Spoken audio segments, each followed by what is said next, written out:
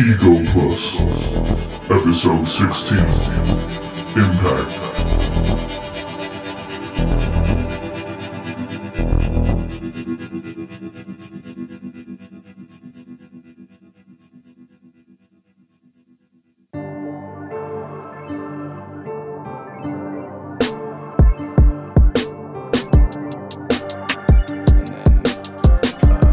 It's free flowing. We edit it and everything afterwards and everything. Yeah, so if you ever don't be scared to pause it. Don't be scared to say what you want. Yeah. I'm sure this will be a nice concise hour. So a little, but that's all right. all right, bet. So welcome guys to Ego Plus episode 16, I believe. And this podcast is a long time coming because, I mean, for those of us who went to Keys Gate, just getting this man in a room is a long time coming. It's been 6 years. That's crazy. It's been 6 years since It's been we 6 graduated. years of, oh my God. Oh, that is terrible. Don't remind me. Oh 6 my- years. Man, yeah, that's too long. But so yeah, and now I'm pretty sure all of our Keys Gate alumni is gonna be tight that, you know, we got to get this man Yeah. because Gonna be a lot of messages. for 6 years, and for some reason they appointed me the designated like Baker like Whisperer. contact. Remember? I'll be like, yo, Baker, they're on me about like. Man, you already said his name. I was going to be like the bespectacled behemoth. You know, the teaching extraordinaire. Mr. yeah. Keys Gate Coral Reef himself. So yeah, guys, this is Mr. Baker in here with with us today on this podcast. Let's go get the claps up. Give him a moment, a moment of claps. Let's go. This will never happen again. But yeah, it's like I said, it's been 6 years of trying to like plan a dinner, and then every time, you know, we try to do something, it's like, oh no, we can't. From both sides. It's Yeah. and honestly, I feel like low key, you probably didn't want to see some students. Low key? Okay, low key. Whatever you say. Well, nah, I mean, like, every time I talked to you, you told me, like, the students I was, like, down for it. So Yeah. I was like, nah, that's cool. That's- I mean, if you would have ran another list, I would have maybe not. But, you know, Might have got a little chippy. that list was good, man. It's just, like, you know. Yeah, and then COVID happened. And like, all right, I Yeah. definitely don't got to see them. I'm like, No, all right. because you know, I don't know if you remember, but we had something planned. We had something like Around right May-ish, around. March. No. Yeah, around April we had Yeah. something, and then just like everything, because like every other week you were like, Baker, what's going on? Like, I'm getting pressure here. Like, nah, let's do something. And then we was talking about April or something, and then everything just shut down after that. So Yeah. which was that. Yeah, it was just. I guess it wasn't just meant to be, and hopefully we still get to do that. yeah, man. That- So yeah, it's just. Yeah, it's just. But now you got a whole daughter now. Yeah, Girl man. dad. Give him some applause on that too. Yeah, man, that's crazy. So how was that? Because I remember being in your class, and then everyone would be like, "Oh my God, Baker! Like you guys would make such great kids." I know, I was here all the time. It's different, you know, like Than being a dog. dad. Of course. But being a dad is different. But just also kind of being a dad during COVID is just like crazy, because there was just so many different like rules and regulations we had to follow that like people didn't follow, like, you know, like not being able to go to doctor's appointments and stuff like that, and just like, you know, like not really having a lot of family over and stuff like that. So like that was a different dynamic, and like it still is a different dynamic, because, you know, we have to be very careful when we go out, you know, like as far as who we go, you know, who we see, where we go, how long we stay out, you know. So ever since she's almost 7 months now, so we haven't really had her out much, you know, because we got to just be careful with everything. So, you know, because, you know, I mean, I'm sure you guys know, but Florida's a different beast for a lot of reasons. Different monster. Florida's a different beast for a lot of reasons. So, you know, we gotta be careful. For no reason sometimes. Yeah. Like- Yeah. For a lot of reasons and no reasons. But it's good, man. It's good. It's different. But that's crazy that like, you mean like, because usually when there's like a new baby in the family, you know, it's very celebratory. Like family want to come around all the time. all the time. Yeah. And now, like, because it just happened to be COVID, it's like, all right, we gotta pause that for like a minute. Yeah, it was like when we first brought her home, like it was like straight like hazmat. Like so any family members that wanted to see her, they had to have a gown on, they had a shield, you know. So because I mean she was a newborn, Yeah, you know, yeah. so we had to be really careful with that stuff. So even like now, we're like, I go to work, you know, like I can't just go home and see my family. You know, I got to go home. I got to take everything off. I got to wash up and everything, you know. So like it's like a good half hour from when I walk into the house until like I see my family, because like everything I have to do beforehand, you know. So it's kind of crazy. Exactly. How's it been navigating like the doctor's appointments, just as far as, because I know like you can't go into the emergency room or like the hospital rooms, like only one parent and everything. So how are you navigating that? So we've been fortunate, and like, so before she was born, we called around like a lot of doctors and saying like, you know, so some doctors was like, you know, after 3 months you can, some doctors was like after 6 months you can, some doctors was like after a year. You can. So we was just kind of like, you know, trying to navigate. So we found one doctor that said that they would allow both parents for a year. So, you know, we stuck with that doctor. But that doctor didn't really work out. But we found another one that does the same thing. So, you know, I mean, hopefully the things seem to be getting better. I don't know from day to day what things are. But like, you know, so hopefully all that stuff will change. But, you know, we'll see. So it hasn't been too bad. I think it was worse before she was born than it is now. Yeah. You know, but even stuff like that though, like, you know, we have to be careful, because like when she's sick, we're like, okay, we kind of have to measure it. Like, all right, like, is she sick enough to go to the doctor, because we don't want to around a lot of people, or is this something that we can kind of manage? So, you know, we'll call like the doctors first and say, hey, you know, because when you're a new parent, like, everything is scary. You know, it's crazy, and no matter the age too. Like, because my first thought would be like, all right, you guys are like older, so I feel like you guys would know more. But I'm like, she took 2 breaths instead of 3. What do we call? What's going on? So like everything is like so heightened. It's like, you know, call the doctor. Yeah. So we kind of gotta go that route a lot. You know, just to kind of, because we don't want, like, again, you know, we don't want to be back and forth. So we try to be careful with stuff like that.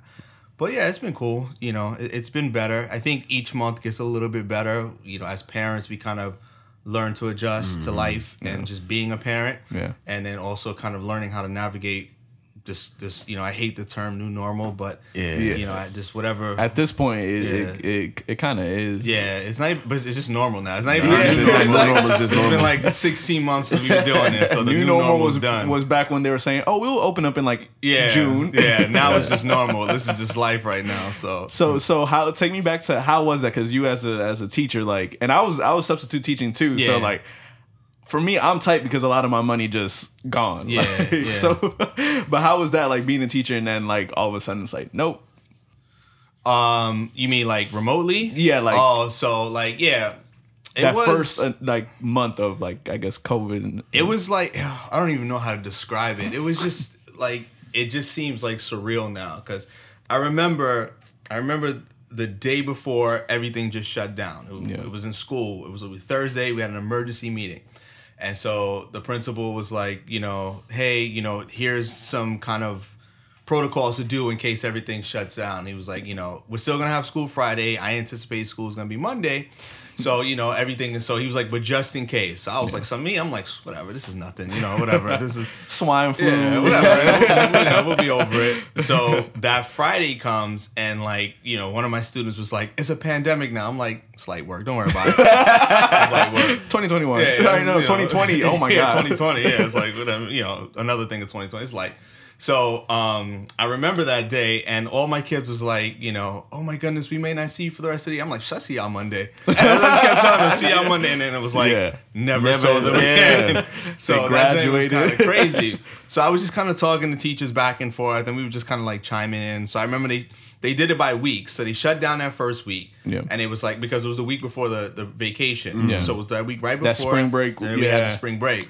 That spring break. Yeah. So I was talking to a teacher, a friend of mine, and she was like, you know, what do you think about this? When you think we'll come back? I'm like, yeah, we'll get this week out of the way, and then, you know, we got the spring break, and we'll be back. And then it just kept being like, all right, in 2 weeks, and then I was just like, maybe a month. Yeah, it's like, maybe we'll come back for the end, maybe there'll be a graduation, and it was just like, no, nah. So it was a tough adjustment. The good thing about it was because, like, you know, my wife, you know, was pregnant, so like that's good because I got to be home a lot. Yeah, so that's great. So in that way, it was a benefit in that regard. But it was just like surreal. You know, it was like nobody knew what to do, nobody knew how to move. Like, it was just a weird situation, and it's like they didn't even know how to direct us as educators, you know, because like, okay, are we given the same amount of work? Excuse me. And at that time, like there wasn't like Zoom or anything that. You know what I mean? It just kind of got started. Yeah. But it wasn't as big as it is now. So it was like all it is, you know, how are we going to do this? What are we going to expect? And, you know, like now, if you're quarantined, whatever, or it's like MSO or whatever, like you're required to log on. Like those kids weren't required to log on, whatever the case is. So, you know, it was just kind of like an early vacation for all of us. But it was just kind of like, it was like madness as far as all that's concerned. So the real worry was like this year, like how is it going to look this year? Like, okay, like, you know, this is over. And it was just like so much things with kids, like, because at first it was like only 33% of the kids wanted to stay home. But like now, like you look at these schools, more than half of them are just not even there. So it's like, so that was an adjustment and everything. So it was crazy, you know, just that whole adjustment was crazy. But, you know, I mean, I don't know if this is like the right thing to say, but like nothing about this has been beneficial, if you know what I'm saying. But no, not at all. But like as a future father, I was able to do things that I wasn't going to be able to do, like, you know, be home with my wife and like do all these different things. And like even this year I got quarantined a couple of times, so it was like I was able to teach from home and still be what, you know, my child, you know, when she was very young. So, you know, so there was no benefits to any of this, but like there were like small pockets where I was able to do things that I wouldn't normally able to do, you know, because of this. So. You can look at that as a benefit, like being up in your adaptability. I mean, but it's still just kind of like weird. But this whole year, it was like a wash, you know? It was like, and I feel bad for the seniors last year too. Like they just got robbed of like everything, grad bash, everything, man. Because like I remember, because they were still planning for all of this stuff, like, you know, grad bash, prom, all that stuff was still on, and like the schools are still telling people it's on, and then just like, you know, they didn't get nothing. So no prom, no grad bash, no graduation, none of that stuff. I mean, they got it kind of like a graduation, like a virtual commencement. Yeah, and a lot of schools they kind of like drive through, like drive-bys and stuff that. So, but yeah, 2020 was just not it. Nah, like as soon as Kobe died, it was just. It just went downhill and everything. Everything. It started with Pop Smoke and then everything. Because I think Pop Smoke, was it late 2019? Or was it I think it was late 2019. Yeah, and then we rolled into 2020. And then that was it. Nah, Kobe like affected me way too like hard. Yeah. And, like, and then the funny thing is, the shutdown happened like 3 days after my birthday. So we're at don't stop bringing it up. We had a like a little birthday party at my crib, and then like 3 days later, it was like shut down. I was like, well, at least I got to like, you know, get in. At least you got to. Yeah. And then we were excited for Ramal's because Ramal usually likes to throw like bigger like little shindigs. Yeah. And listen, there's a recent development. I started doing that. All right. Nah, but he started off well because I don't know, one of his homies like said, "Oh yeah, you can use my crib," and it was a whole big old like place, and I was like, you know, rich Kendall kids, you know, about like 40 people there. I was like, Ramon, how do you know? Oh man, but I know we were talking about as far as like a lot of people focus on like students like motivation for like staying in school during this and everything. Yeah. But like talk about the teacher side. How do you stay motivated to teach when you can't even like interact with your students? Because I know that's a great question, man. It's one of the biggest struggles that I had this year. Like, I mean, you guys have been in my class, so like, you guys know me. So you know like the energy and like everything that I bring to a classroom, and it's just like it's tough because, you know, it's like everything was just changing. So I started off with one, you know, schedule, and then all of a sudden kids started leaving.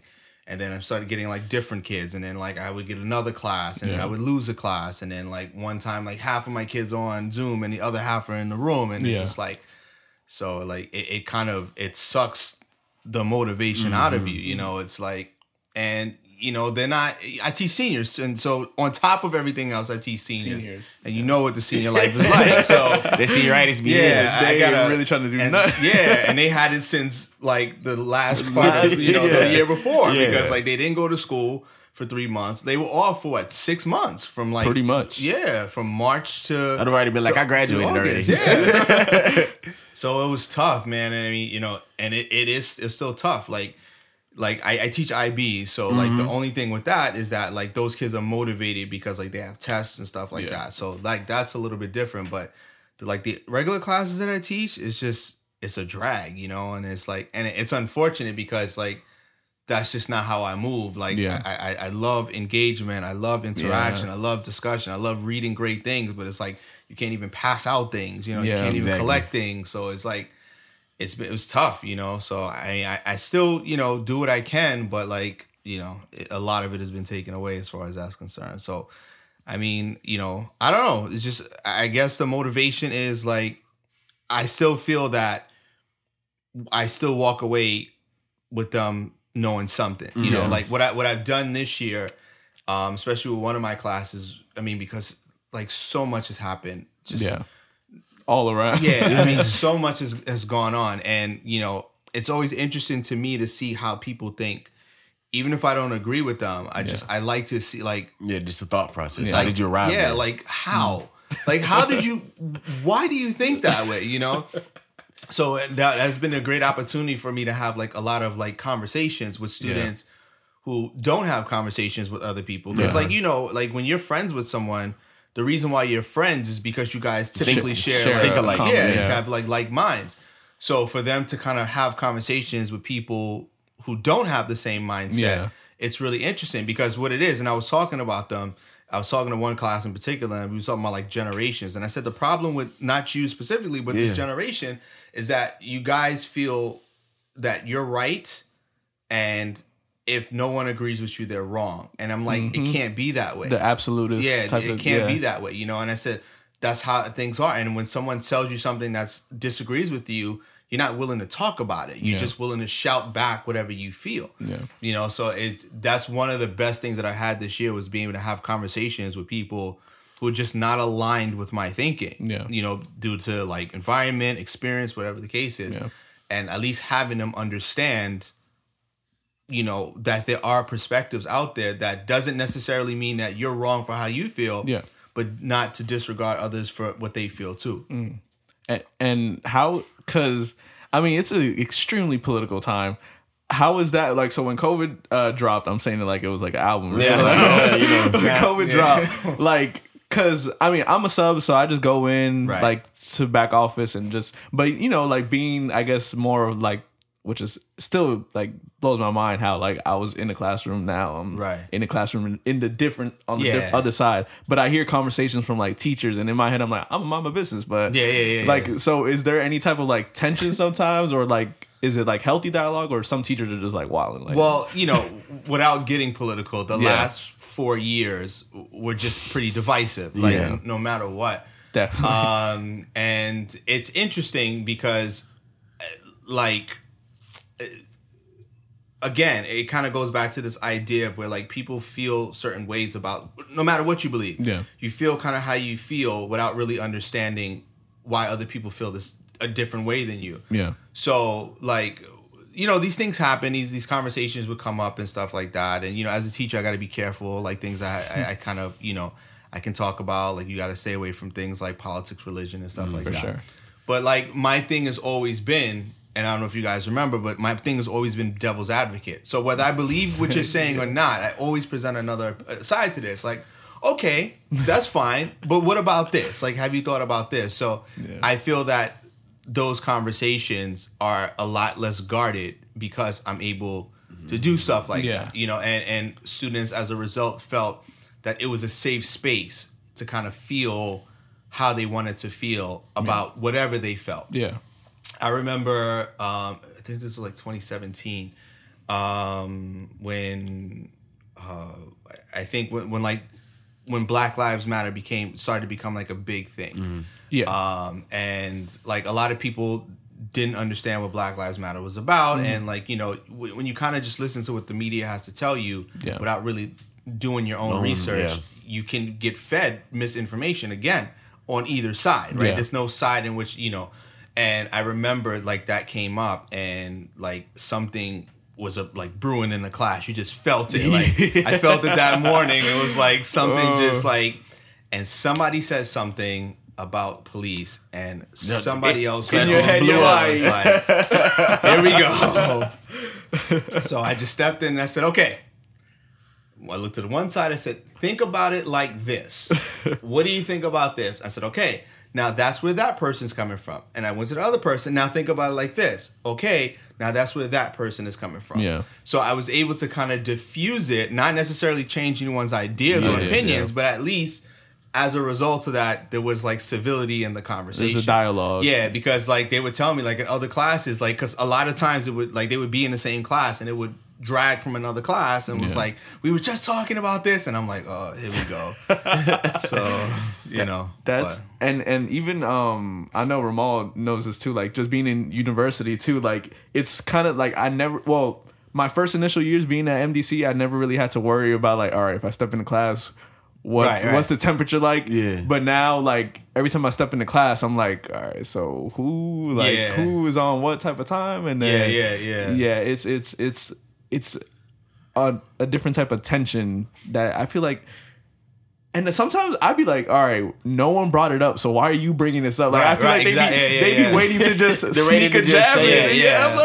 I had a moment like that in one of my sociology classes. And so, it's sociology, so you're going to have like a mix of just all people from all different types of backgrounds. And so one of our writing prompts was to kind of talk about just to kind of talk about and learn about the different terms about like asexual and like homosexuality and like gay and butch and all that stuff. And so this one kid in the group chat, he was just like, honestly, I don't know how to talk about none of this. And then some girl was just like, oh, just tell a story or something. He was like, all right, cool, but it's kind of hard to talk about this because I don't believe in none of this shit. Right. And then as soon as he said that, like I just, even through text, you can kind of feel the temperature in the room change. Yeah. Like this girl, like it's a trans girl in the class. So she read it, and then I just saw typing. I was like, oh shit, it's gonna be a whole paragraph. They finna fight. Yeah. But my whole thing is, how do you just not know how to like read the room? How would you like? Did you not go to class the first day when people were introducing themselves and their background? Like how did you just? He just brought it out. He just like, I don't believe in none of that shit. Yeah. But I don't know how to write this.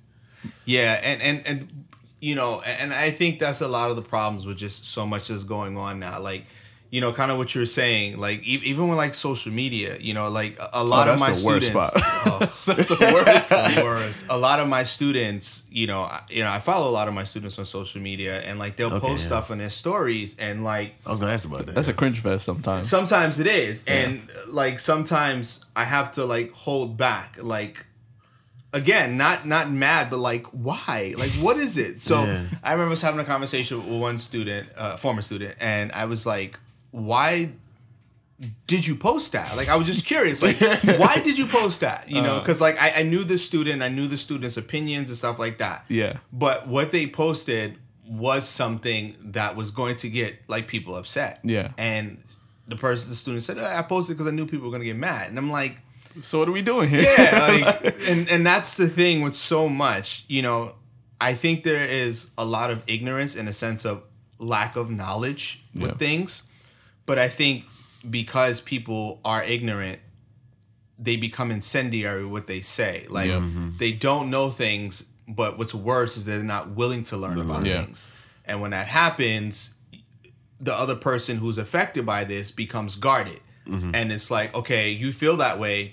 And it's clear that you don't want to learn about anything else. So now I'm about to, exactly, right? Because it's not like okay, like I'm not even like that kid that said that, whatever. Like I'm sure the next part wasn't like, why do you feel that way? I'm sure it was already like, all right, now it's time to go in, right? And it's just, I don't know how we got to this point where it's just that nobody's willing to talk about anything, and it's just, and nothing can ever get better with stuff like that, right? Because what it comes down to is not about changing people's minds. It's helping people to get a different perspective, so maybe they'll change their mind, right? It's not about, Chris, you feel this way, like I don't. This is why you need to feel this way. It's like, okay, fine, but let me tell you how I feel. And now that we're listening to each other, at least we have a better understanding and we know how to move around each other, and I think that's the most important thing, because you're not going to change everyone's mind. You're just not. Some people feel the way that they feel, and some people feel justified in how they feel, right? So fine, but all right, but we can't always be in a space where we're fighting or we're not talking. We have to be able to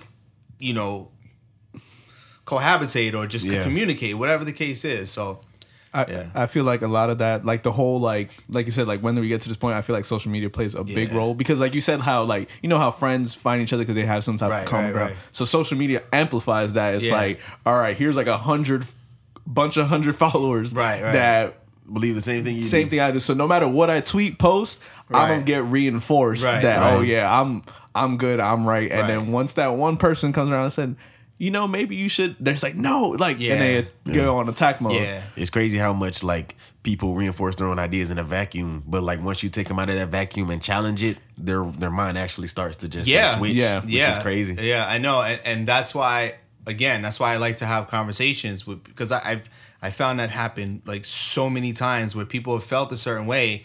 And then we've had a conversation about it, like in a classroom or whatever the case is, and then like after class, you know, they'll ask more questions. You know, it's like, but when you're around those who share your mindset, there's no need to ask questions, right? Because we all believe the same thing. And if we're not being affected by this, then why should we change how we feel or how we think, whatever? Because we're not, you know, this is not a direct conflict to our personal lives. And like basically what Ramal said, it's like I noticed that on social media from both sides, like wherever how you feel about things, it's a lot of like a lot of idealistic thinking in terms of like, oh, like we want this to happen, so it should happen, and they're not really thinking about like, oh, what do you have to do in the real world? Like you can't just go on Instagram and tweet about it and be like, oh, this is what's happening at such and such country, and like and me and Ramal talked about it now that there's now a font or like an aesthetic for social justice and awareness, which pisses me off completely. But like for me, it's like I just want those people to like get put in a real world environment where it's like, okay, I can't just be out here thinking like it's just one way. Mm-hmm. Yeah, and I think that that's kind of the issue too. It's that we get mad at people for feeling a certain way, but at the same time, we also have to empathize that they've never been in that situation, right? Because when people experience, it's typically when they have empathy, right? It's hard to empathize. It's easy to feel sympathy. It's easy to feel bad for someone, right? We can watch something on the news and see a bombing or whatever the case is, like. I was reading about like these atrocities that are happening in Ethiopia right now, and like I didn't even know about it. And it's like I sympathize for those people, but I don't have empathy. Like it's not that I don't want to, but I haven't experienced that. Like I don't know what that life is like. And I think that's the biggest issue with people. It's like people don't have empathy for what other people are going through because they just can't experience it. They don't experience it. And you know, and that's the kind of conversations, and that's why that's a gem. I like that. That's a gem. And that's why like I kind of like the position that I'm in, because like this. Listen, this is not gonna sound humble, but whatever. But like, okay, tell him, talk to him. This is like I've done it all. You know what I'm saying? Like I came from the hood. Yeah. You know, I came through rough situations. Like I got shout out to the Bronx. Oh, here we go. J Boogie. I got educated. You know, like I worked in tough environments. I worked in good environments, right? So I feel like I'm able to kind of touch on all these different aspects, right? So I can live in these different worlds. You know what I'm saying? So and I think because of that, it's easier for me to empathize with perspective. People. Right, exactly. But, you know, if I'm working in the South Bronx, these kids don't know about some of these kids that I've worked with or around and like lived in like Coral Gables or whatever the case is. So you have two different lifestyles that cannot possibly understand each other. Yeah. I mean, the human experience is similar in certain ways, but in other ways it's vastly different, right? Yeah. So if you don't know what it's like to be hungry, or if you don't know what it's like to have to walk places because you don't have a car, like, you know, or if you don't know what it's like to, you know, have a trust fund or to have, you know, your college set up, it's just hard to understand. Open the cereal box because that's the only thing, but then you open it and there's some bugs in it. Yeah, you got roaches in it or whatever the case is. Or like, you know, like not really understanding like we don't have dinner, so we have to eat this. You know what I'm saying? So... You know, and I mean, I'm not gonna sit there and say like I had it as bad as some people have, because I know I haven't. You know, I grew up in the hood, but you know, I was never without. You know what I'm saying? Like I grew up in the hood. I was poor. It was tough. But like I know people who grew up in the same environment as me who had it a lot worse. You know, and vice versa. Like I live a pretty comfortable life now, but I know that there's people that live better than me. You know what I'm saying? But like I think I'm able to talk to people and connect with people so well because, for one, I listen to people, and also I can kind of tap into at least some of the things that they're talking about, if not everything, you know?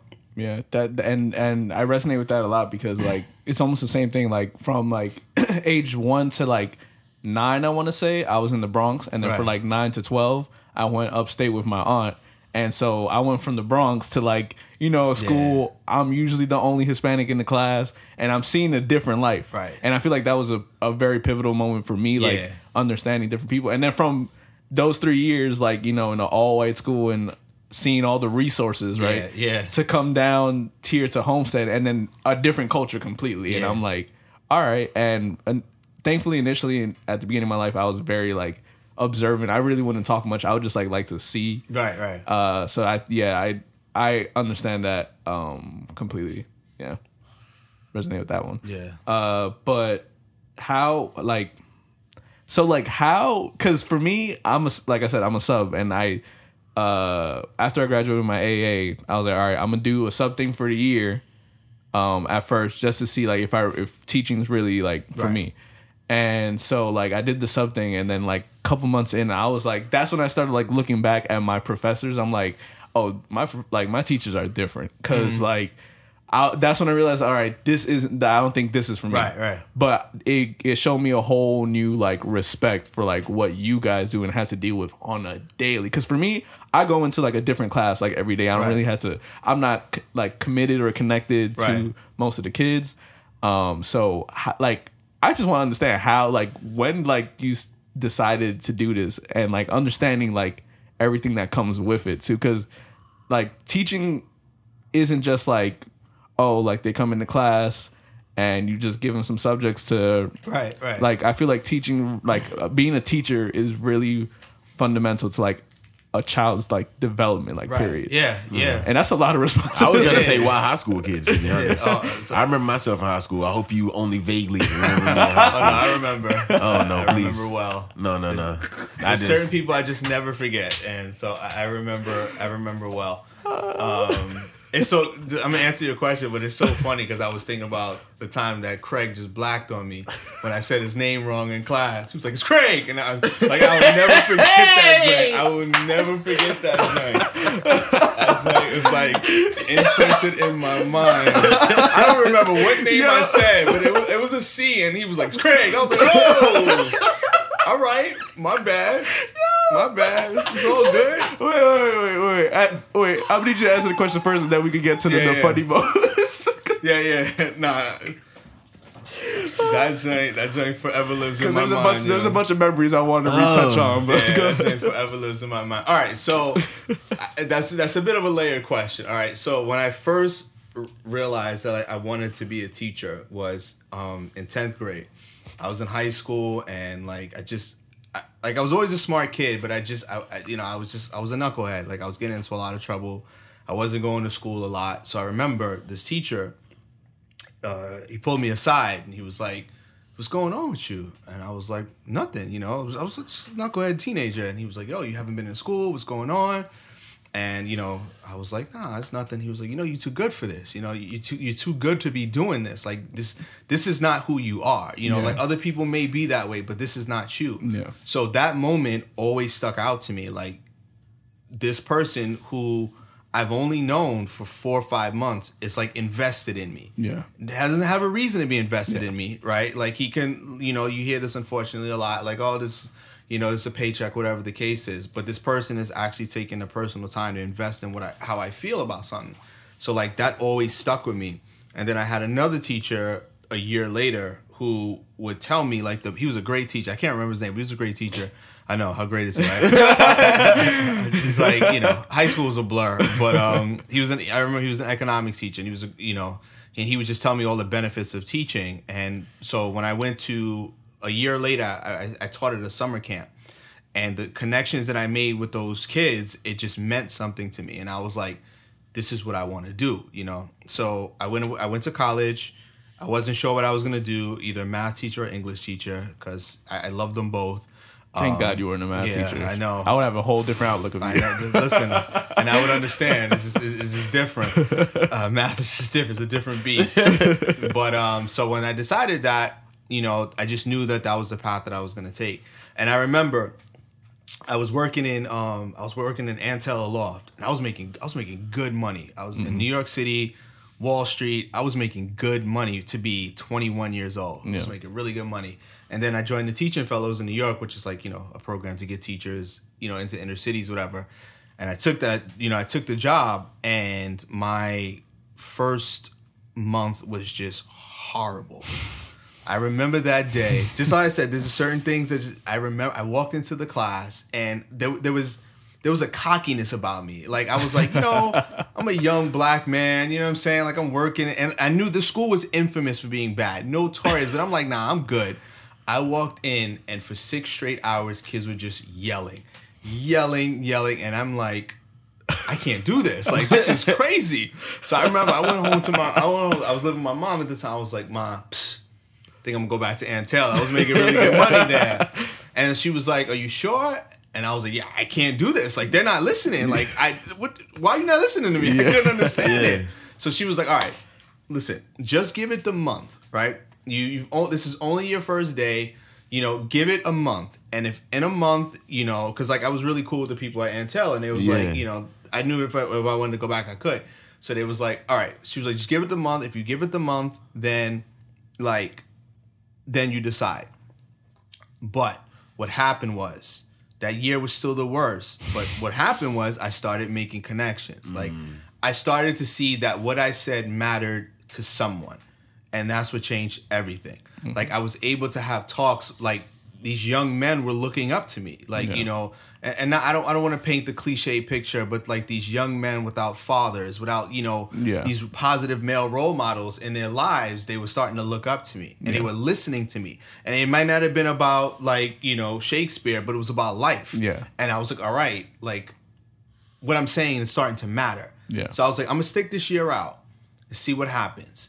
And then that's what it was. So like, honestly, my first 5 years of teaching, it wasn't about literature, it was about life, making these connections with these people and helping them. To me, as far as I was concerned, teaching was second, because like I knew the content. I knew how to deliver the content, but I had to get them. And that was the most important thing. And I knew once I got them, I could do something with it. So those first 5 years, and you know how it is. I mean, you guys went to high school. Teachers are built off of reputation. Yeah. So if a senior is telling you that next year this teacher is dubbed, like you're gonna do whatever you're gonna do, you're already walking in like, all right, I'm finna whatever. I'm gonna do whatever I want. Like, this teacher doesn't check homework, or this teacher, whatever the case is, Yeah. So it was so important for me to build those relationships. So when those kids left, the new kids was like, okay, this is what Baker's about. You know what I'm saying? And like that's what all that was. And that's kind of what happened to me with Keysgate too. It was like I built that New York reputation. It was like, all right, this is what he's about. The way I came in, I was business, whatever the case is. And like we had a good year. Baker came in the first year, and we were your only junior class, right? Yeah, that one class and that one junior class. Yeah, shout out to us. But I remember Baker came in. He's like, I'm gonna make you guys write every single day, and I was in class like. This man right here. I was like, word? Like, really? But then you said you were from New York, and then I was like, okay, he's cool. I was like, I'll comply. Yeah. That usually gets people when I say I'm from New York, because then like they only ever hear about the stories. But that's kind of what made me want to be invested. It's like there's an impact, and it's funny because I was talking to my wife about this yesterday, and it's like I have, in my opinion, of course, I have like the most amazing job, because like one thing that I have that other professions don't always have is impact. I spoke to a student that I taught 18 years ago.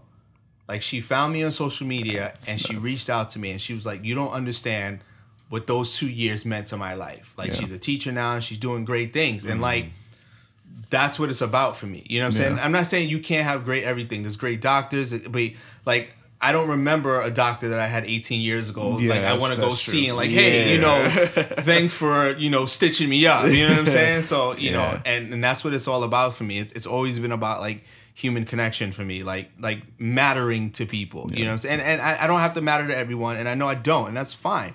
But I do know that there are people that like we sitting here. Yeah. Like I mean, if I didn't have these relationships, like 6 years later, right, 6 years later, You keep dropping that 6, bro. Stop making you feel old. You feel, what about me? Yeah, but that's crazy because when you went to Keithgate, all you needed was like 2 years. Yeah. No, all you needed was that first year, to be honest. Because like after that first year, I was like, I need Baker my senior year, and then that senior year, like I had you, and then I remember like at pep rallies, everyone would be like, Baker, and I'm here like, yo, this man just came in here and just like goated himself. Yeah. It's wild. Yeah, I remember I came in for 12th grade, and then everybody was like, Baker, and I'm just like, they're just like, oh, like, I mean, you got to do your work, but he's a cool teacher. I'm like, you got to do your work, but he's a cool teacher. Okay, all right. And it makes like those two exist in the same realm. Yeah, and then I came in and sat down for that Cambridge literature class, and then you were just like, yep, you guys are gonna write. I was just like, and he's the cool one. Like, can I go back to Cabrera?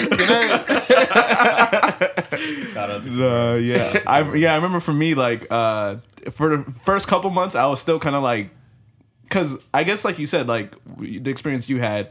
For me, I was like, all right, like I know I'm capable enough, but like I was just chilling most of the time. I was just messing around, and also it didn't help that my brother was my stepbrother Max. He was a year. Why you bring it up, man?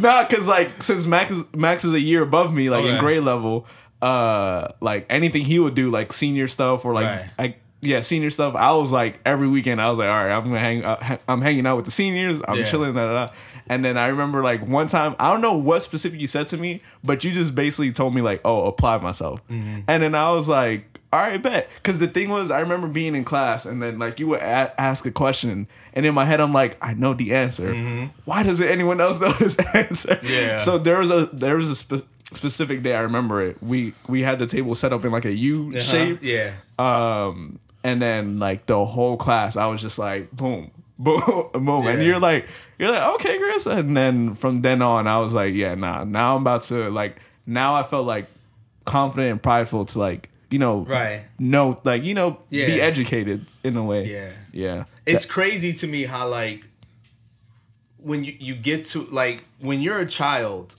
all you want to know is questions, right? Yeah. But when you get to a certain age, it's that high school. Yeah, you're afraid to ask, and it's like, what happens? It's like, the inquisitive mind is still like we're like operated to think, to know more, and yet we just get to a point where it just becomes more. You become more reticent about that thing, which I think is like interesting, and like a sign of a good teacher is the ability to recognize like potential in students, because we don't have the same conversations with all the same students. Like the conversations that I had with you guys is like I don't remember everybody at Toy Keys game, but like I just didn't have those same conversations. You know what I'm saying? And like I remember one of the memories I have with you is towards the end of the year, you and I, we just sat in the back of the classroom and we just talked about music, and that was it. We talked about artists, we talked about albums, like. He was like, what do you listen to? I played what you listen to. I remember you and I had an argument about To Pimp a Butterfly. I didn't think it was a classic, and you did. And I remember we went back and forth. Yeah. So like, but that's the thing. Like, but it's because I was able to recognize those things. Like, okay, I can, this is how I can reach him. Yeah. So this is what I do. You know what I'm saying? This is how I can reach you. So this is what I do. It's just different for everyone. So. I remember you would like every time I'll come in, you'd be like, you watched that Arrow episode, yeah? The Arrow. I was like, nah, not yet. I remember that. That show kind of like you should have like stopped at like season 4 or 5. A lot of those flashes like that too. It happens. But they kind of go too long. But yeah, nah. I'm hurt. I thought you were gonna bring up the poetry, man. What's up? I'm just kidding. No, I remember that too. I remember we were in. Whose classroom was that? It wasn't my classroom. I think it was Cabrera's classroom, wasn't it? Was it Cabrera's classroom? I think so. When we were going over like how I need to perform it. Yeah. It was it Cabrera's class? Yeah, I remember that. Yeah, I remember. Nah, that you know what, I remember you when we started getting into poetry, I guess was the senior year that we did poetry? No, junior year. Junior year, Yeah. okay. So I remember junior year, like I remember you like saying you hate poetry now. Yeah. And I was like, I mean, I don't think it's that big of a deal. But then after the course, and I started appreciating poetry, and then I'll go like on social media, Instagram, and see all these like IG type poems, and now that like transferred to me, and I was like, this is trash. Yeah, no, those shit suck. That was always thing. I was like, I said that I was like, I hate reading people's poetry because it's like they don't realize it's an artistry, just like everything else. Like, the people are like, oh, I feel emotions. I want to make 2 words rhyme. It's a poem. No, it's like you don't write a song that way. You don't paint a picture like that. Like you don't act that way. It's a craft that you have to work on. You know what I'm saying? So it's like, so that's why I was never, because it is crazy because that I don't know if we're talking about the same like poetry performance, but it was a poetry performance that Ramal did that like made me resonate with him. Like I remember being in the cafeteria and then he performed, and then that's when I was in my head. I was like, this guy's a nice guy. This guy's a nice guy. I was like, I'm gonna keep in touch with him, and then and so that's crazy how that like. Yeah, that was the Black History performance. Yeah, I think. there you go. Yeah, mine was for the one that I read with him was for like a state poetry thing. Because you were in the club, right? Yeah, poetry club. Gotcha. President. Okay. Yeah, and that poem was dope too. I remember it was dope. Yeah, and I was trying to give him some like feedback on how to just kind of really like sell it, like perform it. Got you. Because there's a couple. Actually, I have a voice note from Kanaima. Oh my god! Hold on, give me one. Should we be afraid?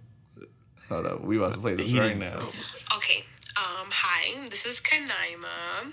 Oh my gosh, haven't seen you in so long. Oh my gosh, love the baby. Okay, so I wanted to know what's your most memorable moment in Keysgate.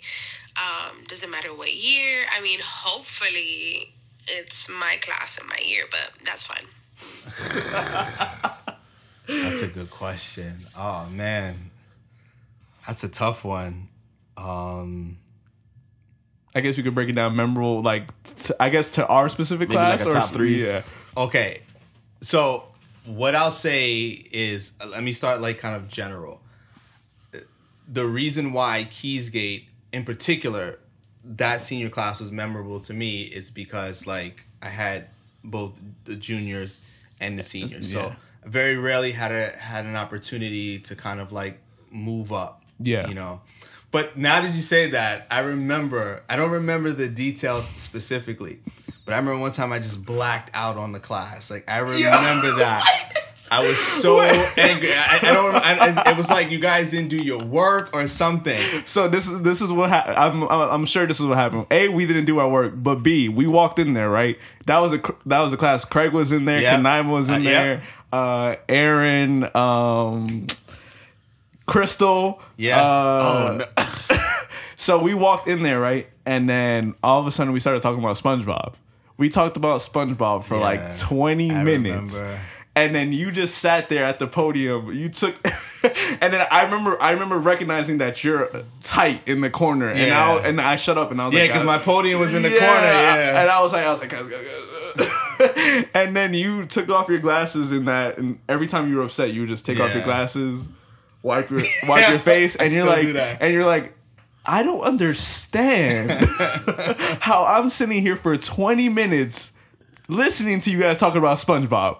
And I was there like, oh my God. Yeah, I remember that because it's funny because, it's an interesting balance that sometimes teachers have, right? Because it's like, I have a great relationship with students, but at the same time, I'm still the teacher. Yeah. And sometimes, that day sometimes the lines get blurred a little bit, Yeah, don't blur it real quick. Yeah. You got to bring it in focus. Yeah. So sometimes, I got to do that. And like, it's still kind of like my calling card, like to this day. Like when I'm in the classroom and like, because I'm not a big yeller. Like I don't yell a lot or whatever. This man has a signature. Like, You just waited till the class got quiet.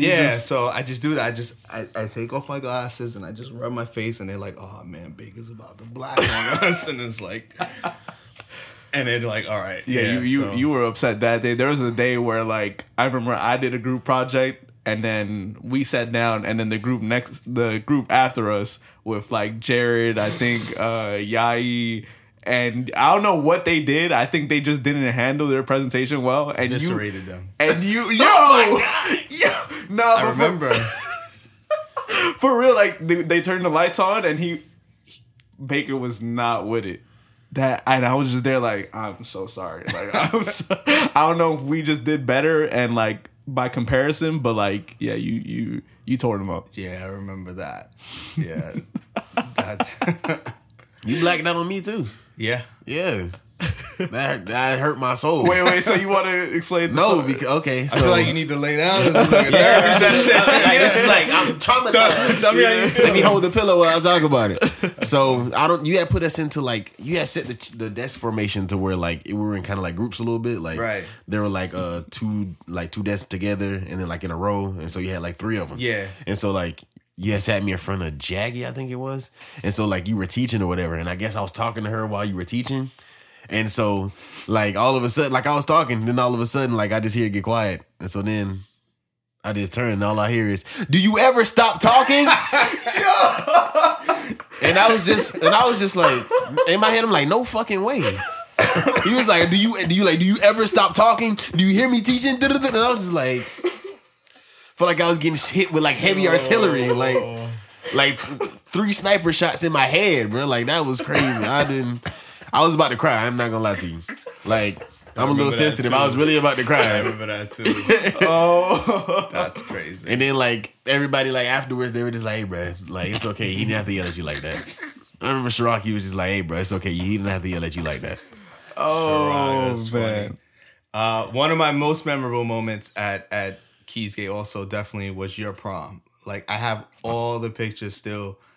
Yo, Yeah, everybody wanted to wear a bow tie. the Yeah. day we all wear bow ties. I didn't wear one. We all like, all right. You did we're it on gonna- purpose. We were all like, all right, we're gonna wear this bow tie, and then we pop up. He has just a normal tie, and I'm Yeah. like, I was like, why? Yeah, I remember that. Oh, You remember man. when I told you what George Lopez thought? When I was like, "Hey, George Lopez, are you Muslim?" And then you were like, "Why?" You were like, "Why do you think I'm Muslim?" He was like, "Oh, because you wear a bow tie all the time." No, I don't remember that. That's terrible. He's like, "Is Baker?" Because I remember he asked me one time. He's like, "Is Baker Muslim?" I'm like, "Why would I know?" And then he wears was just a like, bow "Oh, tie? because Muslims usually wear bow ties." I'm like, I don't think so, George. No, I don't remember that. Oh no. So then I remember I asked you, and then he was just like, "No." Yo, thankfully Baker never really spazzed out on me personally, but like there was a couple times in our classroom that we got a little too. I mean, some of the names you said in the classroom, I can understand. yeah, and then oh man, I'm not even gonna go into that. But anyway, so there was also one time where going back to Craig, this is an infamous moment. This moment affected Craig so much that he carries a bottle of lotion with him everywhere he goes. You remember? Oh no! It was that like Crystal. I remember the moment. Baby, tell him. Crystal was sitting in the same group with Craig. Baker's in the middle of like a lecture or something, and there was like just one moment. I guess Crystal just came out and was like, "Damn boy, you ashy as hell." And then we all turned to Craig, and Craig was like. And then the next day, Craig pulls up with a whole bottle I of remember lotion. that. And he keeps it in his book bag. And then since then, he was like, nope. That day, he's like, that moment traumatized me too much. how do you get to a moment like that? Jeez, why? Wait, but Baker, how do you keep like how do you not laugh like in these moments? Because when I sub, there's some funny moments. Yeah. And I'm just like, yo, please, I just need to laugh. Sometimes I can't help it. Like sometimes like I can't help it. Like, but I read the room. Like I evaluate it real quick. So like if like it's like a joke between two people. Yeah. If like the person that's saying it to the other person that they're making fun of, like if they don't laugh, like I just read them. But like if they're like laughing, like I'll laugh too. But just it's not easy all the time. And they swear we don't hear them. They swear we can't hear every single. I know. And that flashes back to me. I'm like, oh, he was definitely hearing everything. Which is crazy because we really thought that he wasn't like. Yeah, I thought it was like, oh, he's in his own zone. But now I'm like, yo, this desk is literally right here. Like I can hear. I tell students I can't see everything, but I definitely can hear. Like, and you be hearing all the details of everything going on in school. Yeah. Is things I don't want to hear sometimes, but I can. Yeah, nah. But what? Oh man, there was some funny moments in there. Was there ever a time where you just just really just had an issue like with a student, like not like just one class, but like it was consistent like issue. There was just a student where you were just like, no. You mean in Keysgate? Or Keysgate or whatever in general. Like. Yeah, not in Keysgate. Like, because you going back to what you said, like, why high school? Because like high school's a different beast. Like I've taught from pre-K all the way to college That's level. crazy. I've taught it all, and each of them has their own kind of like, you know. So I've been teaching high school now for 13 years, and then I taught 6 years in a middle school. Cool, yo, middle school is just horrible for me. They really don't care. Like they don't. They're wired different. Like they're wired different. And I don't know where it's crazy. Like you said, like middle school. I still feel like they're still asking questions. They're still like just like life is moving at 1,000%. And then high school comes and it's just like they just mellow out. Yeah, it's hilarious. It's true. I don't know. It's like it's almost like a switch that happens, and it's interesting because like since I've been at Reef, I've taught all grades 9, 10, 11, 12. Mm-hmm. So a couple of years ago, I taught 9th grade, and although they're still immature because they're 9th graders, they're not like the seniors. Yeah. Like, there's a marked difference from them being 8th graders to 9th graders. It's just something happens where it's like there's a level of maturity that just kind of changes. But I remember 2 kids in particular in the Bronx. Now, this school I worked in the Bronx was just... It's so bad the state had to shut it down. Like, the state walked in and was like, this can't possibly be a building where children are learning. We need to become a hazard to the community. Immediately. Like, how is this? There was one student who, he got mad at a teacher, and he took, like, they was doing construction over there. He took a brick, like one of those big cinder blocks. Yeah. And the teacher had a Hummer. Threw it through his windshield. Oh my God. Like that's the kind of monsters I was dealing with, man. Like, and these were 7th and 8th graders, man. These were like high school kids. Yeah, like, it's like these are the types of kids, and like they was just like dealing with super villains, for right? real. So like there was these 2 kids in particular, but for different reasons. This one kid, like he was just a walking problem. Like he was just a problem. He didn't listen to anyone. He didn't respect anyone. Like there was just no reach. Sometimes there's like kids, like I've dealt with this a lot. Like especially when I worked in the Bronx, there would be kids that teachers couldn't handle. Yeah. And so they would be like, just give them the bacon. I'm like, really? Like, why do I have all these kids, man?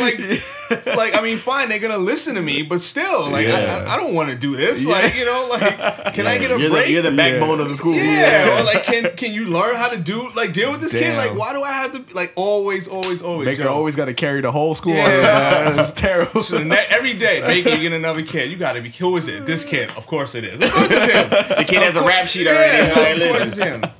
So this one kid, he just did not care. Like he was just like little short pudgy kid. He's just like this kid was just built different.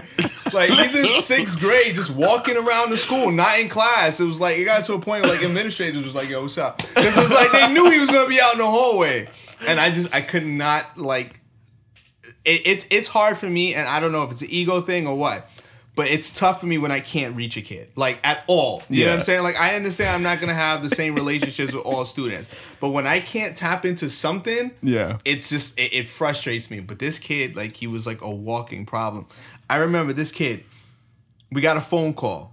This kid. It was like, listen, this kid just came from the precinct. He's coming to school.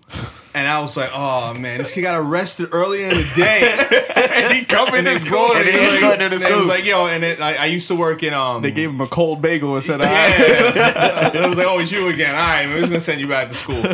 You know, the school's called CSI now, like the detention. That's where I worked my 2nd year of teaching. Like I taught some classes, but I worked mostly CSI. So I would get all like... But that's kind of where I honed my skills. Like, I kind of, you sometimes when you come out the mud, that's what you got to, you learn. So that's what it was. But this kid was just unreachable. There was a time where, like, So what we would do, they were always the last kids. The kids who were in CSI were always the last kids to get released because they were just like problems. Yeah. And like the They had to school be was like, let everyone else out and then let them out. Yo, this kid, we were like down at the basement. This kid was trying to climb out the window to try to jump out. I'm like, yo, I was like, this can't be real. Like, this cannot be a real thing. I was like, yo. Sometimes I just think about that kid, and when I'm not angry, he was a little pudgy kid. yeah. Too, like a little ball. So yeah, you're trying to see him climb up in the window, and I'm like, yo, I just can't. Sometimes I think about it. I'm like, yo, I wonder like what's going on with this kid. He's in Arkham Asylum. That's where he's at, bro. Apparently, that's a real Batman supervillain origin story, bro. Like for real, like. And there was this other kid, again, the same school, and the reason why I didn't like this kid is just like. I very rarely meet kids that are just like disrespectful. You know what I'm saying? Yeah, like that's just what he was. And what I mean by that is like he would never do his work. He would always joke, and like, you know, when the class is going well, he would always be the one to disrupt it, whatever the case is. And no matter what I did, if I called this, like I'm not a big calling home. I hate that, like because like I feel like I'm the first line of defense. Yeah. And once you start doing that. You're kind of broken. lose it. Yeah, you lose it. You know, that's why no matter how hard things were, I never called a principal into my class, a dean, never that. Yeah. I'm like, yo, I'm going to figure this out. Because, like, you know, when these people leave, you're going to act fine when they're here, but as soon as they leave, it's me and you again. You know what I'm saying? So, like, I got to a point with this kid where I just didn't know what to do. So, like, I would call his mom, whatever, and, like, he would get in trouble, and then it was, like, next day, it was just, like, whatever.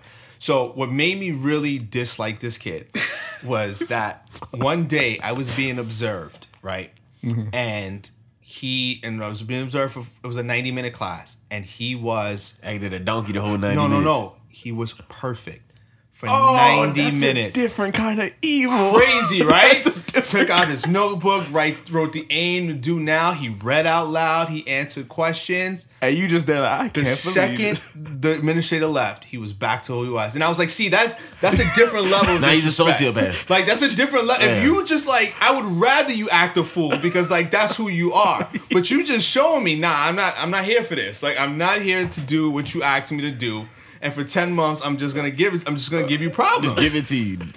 That's crazy. Yo, I was livid. I was crazy. like, yo, I told him, I was like, I would have rather you just bug out in class today than to do what you just did. Because that shows me you can do this.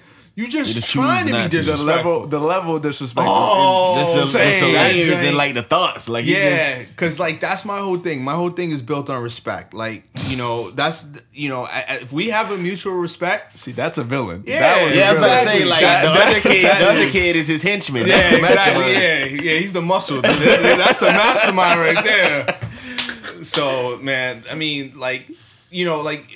Even if we don't like rock like that, if there's a level of respect, we can get what we need to get out of each other. Yeah. But that kid was just, and on top of it, kind of going with your own mastermind, this kid was so smart. He was such a smart kid. Like, oh no, he's a sociopath. Yeah, now, he got top scores on all his like middle school math. No. It was just a problem, and I was like, you were the first level of the experiment. Yeah, first exactly. you, now the next the world. Exactly. I'm afraid to turn on the news sometimes and see like this dude is like taking over an entire country or something. I don't know. He gonna pop up. Yeah, he got his own country in Africa right now, bro. Like, yo, he's a warlord. Crazy. But, yeah. Man. So, but yeah, I mean, I've had kids that like, you know, students that annoy me, but like that's part of the process. You know what I'm saying? Like that's just. If you're gonna be annoyed by people, you don't need to be a teacher, right? This is what I always say. Like, if you don't like people, don't work in the industry of people. Yeah. So if you don't like people, don't work in the DMV, don't work in the post office, don't work, you know, like when I lived in New York, don't work at a token booth, don't work on it where you have to constantly deal with people. You know what I'm saying? So to be a teacher, you have to understand that there's always gonna be ups and downs. There's gonna be kids in which you have great relationships with you. They're going to have kids which you don't have the best relationship with, right? But, like, I can't say I've never really disliked a student. But those two, it's just, like, forever, like, burned in my brain. You know? Oh, man. So, see, this episode's going to air, and then you're going to get a letter. And then it's going to be like, I heard the episode, Baker. You're like, oh, no, we got to move. We got to go. That's why I don't give names, man. That's why I don't give names. But, so, we have another voice message. Okay. I'm just going to go ahead and... Hey, Mr. Baker, it's Shakiki. I hope everything is going great with you and your family. You have the cutest little girl ever. And I'm sure you're loving being a girl dad. I do. I'm sure you're a great dad. I am. And you're going to be just as much as an inspiration on her as you have been on all your students. I know I can definitely say that. For me, you have definitely been the best teacher I've ever had in my whole experience of education, even college. So, you know, for sure, I'm always going to remember you, and I'm always going to speak highly of you. And even though I'm not going to be a teacher anymore, like I said I was, I hope that I can inspire anyone that I work with in the same way that you have your students. So yeah, shout out to you. Shikiki. Yeah. That's funny that that's exactly what I'm talking about. Like those moments, you know what I'm saying? Like that was 6 years ago when I called it like Shikiki, and she still like remembers that. Yeah. You know, like those are kind of moments, you know. And we were talking, you know, a little bit about social media, and like as much as I really have a love-hate relationship with social media, because what social media has done to people, like we were talking about, and kind of shaping and molding people's minds in a way that is unhealthy. But also like these relationships that I can have with people, like, you know, I can see, you know, like lives. It's crazy. You know what I'm saying? Like I was like, sometimes I just like sit back and I'm like, I have students that are now doctors, lawyers, nurses, that are parents, that are married, that like, you know, that are doing great things, have met celebrities. I have like students who like, you know, work in the industry now, just doing amazing things. And I'm like, I was a part of that. You know what I'm saying? Like, even if it was minuscule, like I have students now, like who are going to be Harvard grads and Princeton grads. And, you know, that's mind blowing to me. You know what I'm saying? Like, that's crazy to me. And it's like that's why I value this job so much, because, you know, I just don't feel that I could have made the same impact doing anything else without. And I say you can't make an impact, and of course you can. Yeah. You know, I mean, there's you know, people look up to celebrities, and, you know, there's writers and things who change people's lives, you know, and activists and all these different things. But like for me, like there's no other way I could have done this. So that's what's up. Shout out to Baker. Shout out to Baker. Shout out to the teachers that actually care. Yeah, that's and I've heard too many stories of like, not even just from you, but from Sophie also. Yeah, because she does sub work sometimes too, and it's just like you hear so many stories about like the teachers that are just there like because of the paycheck, and it's nuts. Yeah. And the teachers that what is it when you stay at a school a certain amount of time? You get tenured. The tenured teachers that just don't care, but you can't get rid of. Yeah. Let me. It's funny that you said that, because that conversation comes up a lot, and just kind of in defense of teachers. Here's what I'll say about that. I think in every profession that you have, there are people who are great and there are people who are terrible. Yeah, they're terrible doctors. It doesn't matter. But I feel for the most part, teachers are pushed to that point, because it's a mental thing. It's mentally draining. Like I remember when my wife and I like were first dating, right? And like I would come home, you know, we weren't living together or anything like that, but I would come home from work and I would, you know, she was like, "Oh, you're gonna call me?" I'm like, "I need a nap." And so she's like, "You were just teaching." I'm like, "Listen, I need a nap," right? So when we got married, and, you know, we were living together, she would see just how drained I was. And she was like, "Man, I understand now. Like, this job is just like a different beast." But I think that's the thing. It's like, this job is, not only are teachers underpaid, which is a conversation for another different thing, right? It's just the expectations that, like, you know, I don't mind things being built off of a meritocracy, right? Basically, you're paid by your merit, okay? You produce this, you get that amount of money.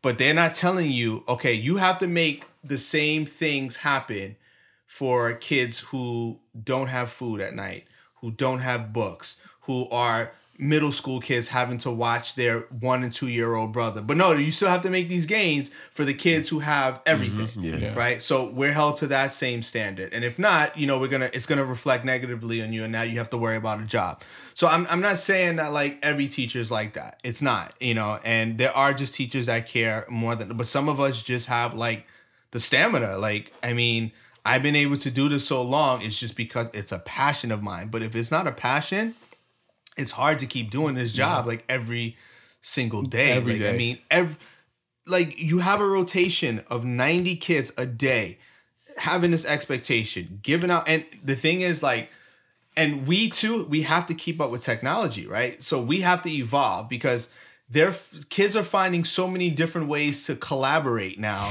that we have to catch up. You know, like okay, you know, like now okay, you learned how to do this, and you know the internet has taught you that.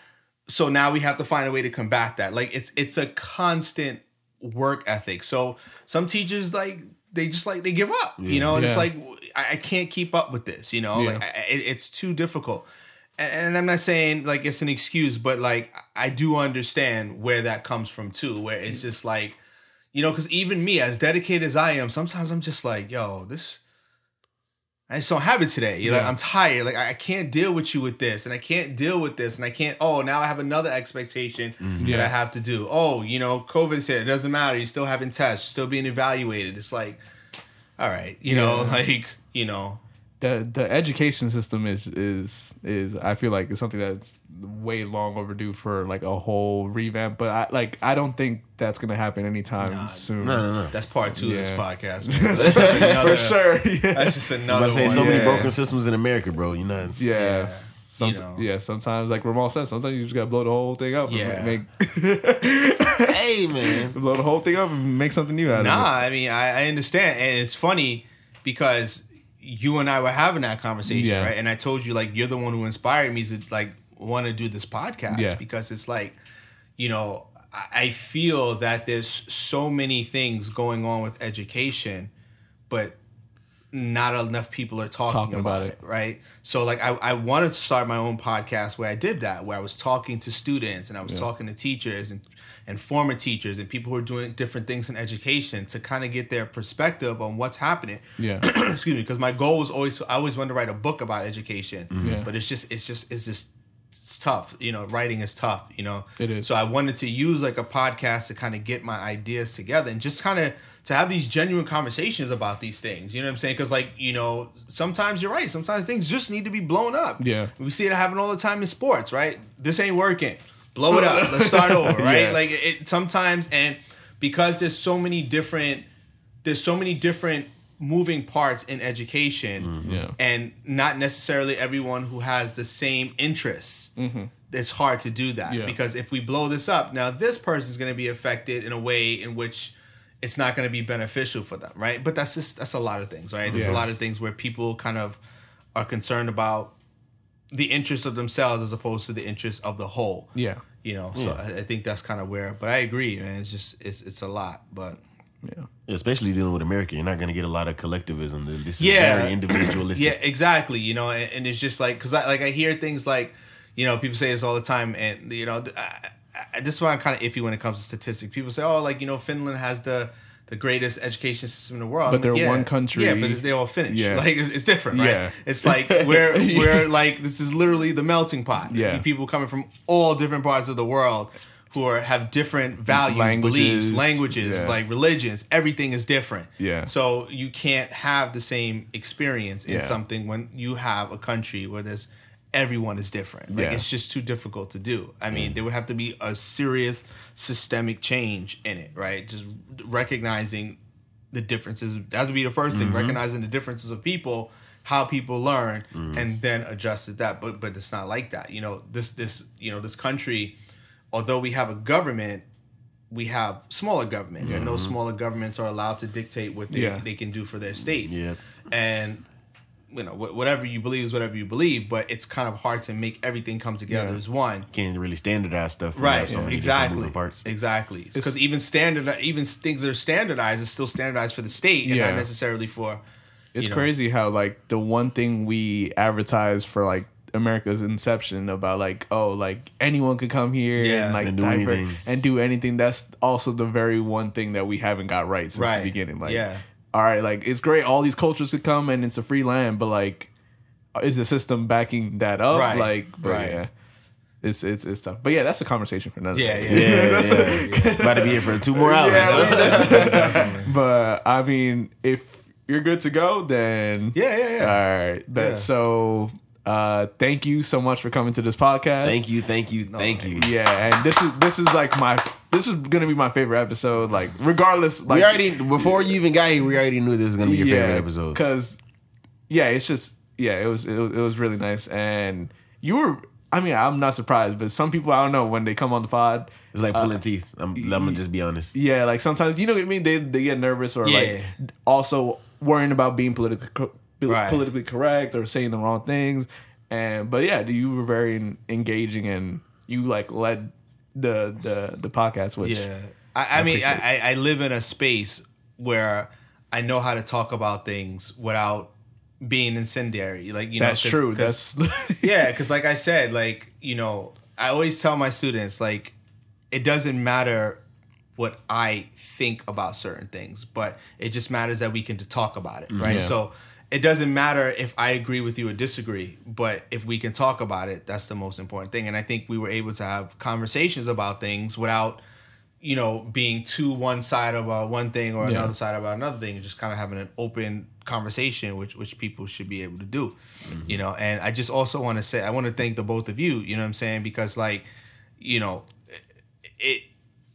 students don't, the same way that sometimes we teachers don't see the impact that we have on students, you don't see the same thing, you know. And like, you guys have impacted me in a lot of ways, you know what I'm saying? I love watching the maturation of you guys, the growth, the things that you're doing, the things that you're involved with. Like, you know, I brag about my students all the time. And whenever I could support my students in any way that I can, like, I try my best to do so, you know. And like, to be able to have these conversations, but also inspire me to want to do something. Like, every day I'm going home to my wife and like, kid you not, like, ever since we got this down, every day I'm like, yo, I'm going on this podcast, I can't wait. Like, I got ideas to this, I want to do this. Like, after we talk about this, so she was like, my wife was like, maybe they could plug your podcast. I was like, yeah, as soon as I get it up, I'm coming back for part 2. I'm coming back for part 2. Let's do it. And then we're gonna have the plug in there. That's what we're gonna do, you know? So, nah, but like, you know, part 3 is when you bring in the book. That's it. And part 4 is when I finally open the school. Right. So, you know what I'm saying? But like, you know, it's great to see like that, because like